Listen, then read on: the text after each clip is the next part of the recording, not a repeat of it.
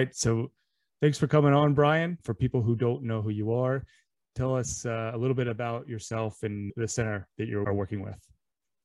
My name is Brian Saunier, the owner of Paradise Island Bowl. Awesome. So we talked a little bit previously, but tell me a little bit about how some of the history of Island Bowl, as well as some of the history of how your family got involved in the bowling, because I know it goes back pretty far. My grandfather actually built the center when it was called Corpin Lanes back around 1960. And we serviced and sanded and refinished the lanes for years there afterwards. And anytime he bought capital equipment, we always did the work there. And 2001, I had an opportunity to buy the bowling center because he wanted to retire. And he came to me because I had access to equipment because of All American Bowling equipment. And so it was a 16-lane bowling center where the kitchen was probably 5x8 or 6x8 in the bar area, and just a small little bar. In 2005, we added 16 lanes on, added on party rooms, sales office, outside terrace, kitchen. And then 2006, we added on volleyball court. And going backwards, 2002, we did an outside beach on the Ohio River. Wow. Yeah. We also have 400 feet of boat docks on the river. And that's kind of the history. That's where we're at. Awesome. Yeah. I guess you had even recently, you had a bunch of renovations too. You were saying, right? 2019 or so? Yeah, in September, we replaced the 16 lanes of pin setters of A2s with XLI Edge machines. Right before the league season was allowed us to open up with curtains. And this last year in June, on the other 8 lanes, we put Edge string machines in. Oh, very cool. Yeah.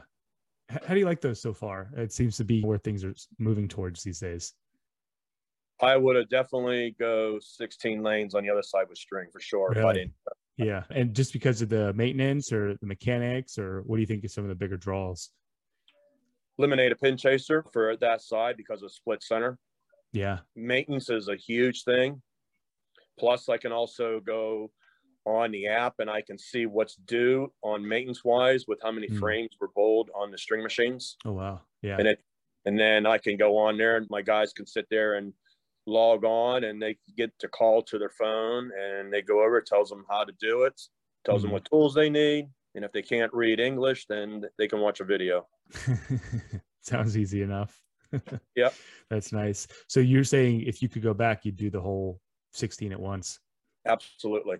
Oh, wow. That's quite an endorsement. So that's a little bit about your center. I know a lot of your background goes back even further with the All-American Bowling. Would you mind sharing a little bit of that history as well? Because like I said, you're pretty heavily involved in the space. My great-grandfather came over from France in 1892. And basically, we don't know if that was the beginning of his career or not. We don't believe that there was history before that over in France, but we have nothing to back ground on it. So today, my kids are taking it over, and they're the 5th generation. Wow, that's the highest I've heard so far. I've heard a lot of 3s. Yeah, a lot of. Yep. But I have yet to hear a 5. That's pretty cool. Yeah, I don't know of anybody else. Right. Yeah. So you live and breathe bowling. Yep. I'd like to hear a little bit too. You were saying you got a lot of, maybe not influence is the right word, but at least consultation from Craig at the main event. Tell me a little bit about how you've positioned your new center from like a traditional bowling house with leagues and everything more to the FEC style and what you're doing today. You know, how the business model's changed. So Neil Hoffmeyer that started Main Events, did a lot of work for him back when he owned it up until he sold to the Australians. And then he moved on into part of Synergy out there, based out of Dallas. And we were sitting there, we built a couple centers, 3 centers for Synergy. And we were sitting at the bar one night for grand opening and asked him if he'd come look at my center and see what his thoughts were. Neil came to Pittsburgh, spent a week here with my daughter and I. We traveled around to a lot of different bowling centers. And basically, first thing he walked into the bowling center and says, you serve food and beverage? And I said, yeah, it's right there. The bar's right there. How do I know that if I walk in here, I don't see it? And basically, he's the one that talked me into taking out 8 lanes. And he invited me down to his place called Corky's down in Dallas. So we went down there, my daughter and I, and we spent a week down there with Neil, traveling around, looking at his place, which was axe throwing and vintage games and escape rooms. And basically, we drove around to all these different axe throwing places and looking at that kind of stuff. Mm-hmm. And basically, Neil helped me with a business model to go ahead and get rid of the 8 lanes and put the axe throwing in and move the bar out there and throw in virtual hologate. And we're basically capturing the age group that eat and drink. Right. Yeah, you're saying more the middle-aged women who like the axe throwing. Absolutely. Yeah, that's awesome. And you said when you did the math, it was something like 3x on the revenue, just because of the dynamic, who pays for what.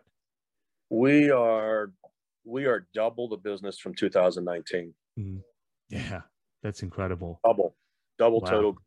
Yes. Yeah. And now, how has your allocation shifted over the years from the bowling to the food and bev to maybe some of the ancillary stuff, if you have arcade or axe throwing or other things like that?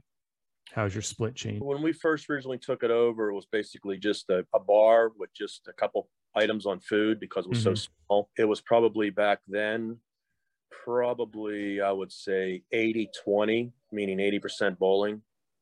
Okay. Today, food and beverage, we're probably 75% to bowling. Really? Wow. Yeah. And then what all is included in bowling? Like, what do you put, like the axe throwing or some of the other activities, or how does that fit in? I'm curious because people do differently. Just depends. From a bowling standpoint, when a family comes in, you're charging the family $35 an hour, approximately number, and that includes the whole family. Mm-hmm. With axe throwing, instead of taking up 83 feet of length, but it's still the same width, we're taking up 22 feet of length. Right. And capture $25 per person for an hour and 15 minutes. Yeah. And so I guess, yeah, that's a good point. I didn't even think of that, because you can fit how many bays of axe throwing per lane when you're looking at that? You said like 4? 8 lanes wide is the same. 8 lanes of axe throwing wide. Okay. And then I guess you get the space in front reclaimed for whatever else hanging out, food and bev. That's moved the bar to. Yeah. Oh, okay. All the games are out in the concourse, went into the old bar to create a game room. So you do all the games out in the concourse. And then we threw in social areas, 4 social areas, TVs and sofas, and then put like Jenga there or Connect 4. Right. Okay. Or cornhole. Yeah. So people have a place to go for a waiting list. Right. Yeah, exactly. Then you're picking up that revenue while they're sitting there. Yep. Yeah. So pretty quickly, it's pretty apparent how you can double revenue in a couple of years. Yep. Yeah. Things we're going to be doing here pretty soon with the Cubic AMF is we're going to be taking out the front desk and going with just kiosks. Yeah. Yeah. That is the next one. Yep. That's going to happen sometime later this fall. Oh, really? Yes. Because, I remember at the show last year, they were just unveiling. Are you one of the first people to get them, or are they actually out in operation? No, we're going to be one of the first people to get them. Okay. Wow. So, yeah, it takes a little bit to get them out, but. And a little bit of helping them out as well. Yeah. Yeah, that's cool. All American, we sell all their equipment to, residentials and do a lot of work for them for modernization. Yeah. Okay. Yeah. And that's something. Sorry, what was that? It's a win for both of us. Exactly. And yeah, that's something I was curious too. So you're somewhat of a distributor for AMF, or how does that work between the two? We basically are allowed to sell all brand new equipment for residentials, clubs, apartments, condos, community centers. So we have access to all their equipment. Interesting. Okay. And if it's a commercial center for modernization, we turn it over to the local sales rep, and we get the install out of it. Okay. That makes sense. And if it's a new center start, we turn it over to them, and we get the install because we gave them the lead. It's only fair. It's working good. Yeah. Working well. That's awesome. Okay. Yep. Yeah, that helps. I didn't quite understand because I figured you weren't producing your own equipment, but the installs in the distributor. Yep. I'm curious, what does the residential market look like right now? Or maybe like a bar that wants to put in 4 lanes or something like that. What's that scene looking like these days? It seems like a good differentiator. COVID was a wonderful thing for residentials. Yeah.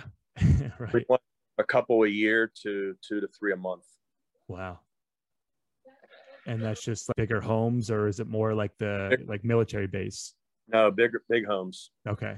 People, yes. Yeah. I'm thinking of the There Will Be Blood, if you ever saw that movie. He's got it downstairs. That's cool. Okay. And so then the only other thing I wanted to return to is, are you calculating like a profit per square foot to figure out some of what should go where, or how do you go think through that process when you're making those decisions? We based it off of what the revenue was in that area, how much 8 lanes of bowling will do in a year. Yeah. What we could do by exposing the food and beverage and exposing the axe throwing and also the virtual hologate. Okay. Yeah. So, yeah. And then plus we got the restaurant area now that we didn't have before either. Mm-hmm. Right. Yeah. All that extra space. Right. Yeah. Yeah. That's a really good idea. And so then when you say the 75-25, does it 25 in the bowling include like the axe throwing and the games, or is that separate? That's going to be separate. Okay. So then you broken out into 3 different categories, or breakdown on it, but I can tell you that the axe throwing will do approximately what 16 lanes of bowling does. Really? Yes. Wow. Yeah. That seems to be the big thing right now. Yeah. Yeah. I didn't know it was that much. So that's cool. Yeah. It's just interesting to see like where the profit centers are, and how bowling has become one piece, the main thing. Yes. But on the other side of that, it's one of the most accessible. So as far as the number of participants per year, I'm sure it's the highest participated in sport in the U.S. Anybody can bowl. That's and did you? I take it 18 plus for the axe throwing, or 21 plus, or? Actually, we changed it because the Boy Scouts lowered their age group. 13. Okay. One of the things we do is we call an expert there, and he stays with you. So he does an introduction for the first 15 minutes while we do our 15 minutes of demonstration on how to hold an axe, how to throw an axe, what the 0 tolerance rules are, because it's in the bar area. And if you cross this line while the other 2 participants are there, you're asked to leave. So we're really strict about it. Yeah. Same time, the expert can just turn around and guide them, keeps the scores for them, socializes with them, interacts with them, and then also change up the games, explain the games.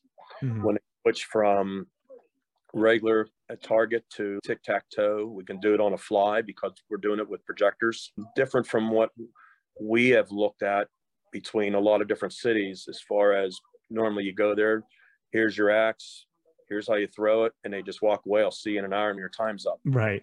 Yeah. People can look up and see the clock countdown starts with 1:15, and when it gets down to 0, then they know their time's up. There's no arguing. Okay. Yeah. So there's not as much referee. And it's reservation only. Okay. And you book online, or how do you handle that? We're going to go live here very shortly with that. Okay. And that's through Conquer, or what are you going to use? We're going to go through Conquer. Yes. Cool. Yeah. That's probably a nice arrangement. You get all the newest stuff through them. Yes. That's cool. We use it as a show center. Yeah. And it sounds like a real class spot to do that. It's not just out in the middle of nowhere on display. Yeah.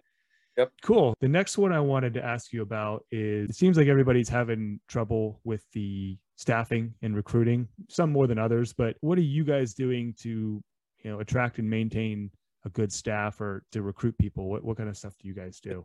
Difficult. It's still difficult. Yeah. I don't really deal with it all. It's my daughter. Okay. What kind of stuff does she do, or, how are you guys getting through and getting people? I can't answer that, to be honest with you. I'll have to talk to her. pretty much, or I let her run I let the kids run it. Okay. So I'm kind of like on the outside. Got it. But I'm there for when we sit here and do, modernizations and stuff like that. Okay. Yeah. So actually that brings up a good point that I did want to touch on. And I think you'd be a perfect person to talk to about it, is that transition for you guys to the 5th generation. A lot of centers opened up in the past 30 years or so, and we're seeing a big switch over. How are you approaching that transition of power? What does that look like for you guys? Explain that to me again. So just how are you guys approaching this handoff from you? And you said you're starting to be on the outside, giving control to your you said son and daughter. Yeah. What's your thought process through like the best way to transfer this over? You just throw them in, or there's like a training, or because I'm sure there's lots of other people who are on the verge of looking to move their way out. What do you say to them on how to best approach that? Brandon, Rich, and Ashley Rich has been with me 22 years, 23 years. Wow. Ashley's been with me ever since she got out of college. Mm-hmm. Same thing. And Brandon actually worked in the centers as well while he was in high school. So they were familiar with being involved in it. Yeah. And then when my wife retired out of All American, Ashley started doing now the bowling centers. She doing the accounting, then Ashley was taught how to do that. Okay. And then unfortunately, 2 years ago when my sister-in-law passed, she was doing All American. So Ashley's now doing all 3 books. But she also sees the center, but she's got good management down there. Yeah, I see. So it's somewhat of a gradual process of handing different responsibilities off. Yes. Okay. Yeah. And then. And not run like yesterday. Modernizing, you're saying? Yep. Yeah. You just got to keep changing and move forward. Right. Yeah. And I think that's not just something in bowling, but a lot of business where people are ready to move on to their next chapter. And there's definitely a transition period, and that has to be worked out. And there's not always someone to step up. Yeah. So then the only other thing I wanted to go over with you is actually 2 different things, is what your number 1 piece of advice would be for someone who's running a center, as someone who's done it and been in the industry for a very long time. What would be, hey, you'd say, hey, this is what's worked really well for me, or this is what I would suggest you do?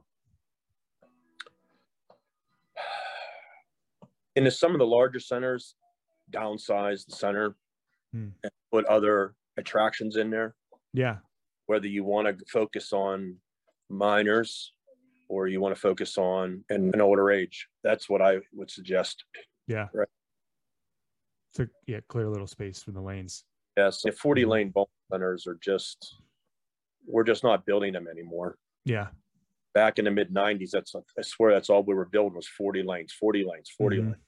Today, it's down to 18 lanes, 16 lanes, 8 lanes, 10 lanes. With the biggest thing is because of the square footage of what a lanes take. Right. Yeah. Yeah, that makes a lot of sense. Yeah. Right. Yeah, we just talked to Kevin, did the same exact thing, from 40 down to 28 and do an event. Yeah. Yeah, that's really interesting to see as we make that transition. Is that something you've seen more as of late, or is it something that's been going on, for a long time? It's been going on for a while before COVID. Yeah. Not a whole lot, but more so from the grounds up. Not opening up as traditional centers. It's been years since we built at a traditional bowling center. Like over a certain number, or you're just saying it all? It's probably been the last traditional center I built was probably about 6 years ago. Oh, wow. Yeah. Yeah, that's definitely. It was 36 lanes in a row. Yeah. And all it was bowling with a bar. Yeah, they just don't do it as much anymore. No. Okay. So then the last thing I just wanted to ask you, and pretty much in line with what we were just talking about, is where you see the industry going. It sounds like you're saying it's that diversification and more of the FEC style. Absolutely. Okay. Is there an iteration beyond that, or like we talked about Kevin's doing the events and stuff like that? Is there something you see beyond that people are moving to, or right now it's just all the migration to FEC? I see it going to the FEC. It's just a matter of what age group that you want to attract. Yeah. What's around you. So like other bowling centers around us, we have a Family Bowl Away, which is, if you look up there north of us, and you look at 28, which is to the east of us, which was like a triangle. Yeah. Nice is because we're all three an FEC, but we each have their own little nick to what we're doing. Right. And the nice part is we're not competitors. Right. Yeah. There's plenty of people. Once you diversify out into other markets, there's plenty of people to go around. Everybody eats and drinks. Yep. Yeah. Yeah. That's a good point. And then I like what you're saying about pick your target market, because I just talked to Sean from York at Laser Alleys. Yep. And they do a lot of birthday parties and camp events in the summer and youth adult league. So they have that really parent-child aspect to it. Whereas you're saying you like the middle age and the people who are going to eat and drink, and you're pursuing that market. I like that. Okay. Well, yeah, that's about all I had for today. I do really appreciate you coming on. Happy to share this with you at the end. But again, yeah, thanks for coming on, and I look forward to connecting in the future. You go into the expo this year? Probably. Okay, great. I plan to be there with Dan. Oh, okay, great. Yeah, no, that'll be a lot of fun. Yep. Cool. All right. Yeah, thanks again, Brian. All right, thanks for. All right, take care. Talk to you. Bye. All right.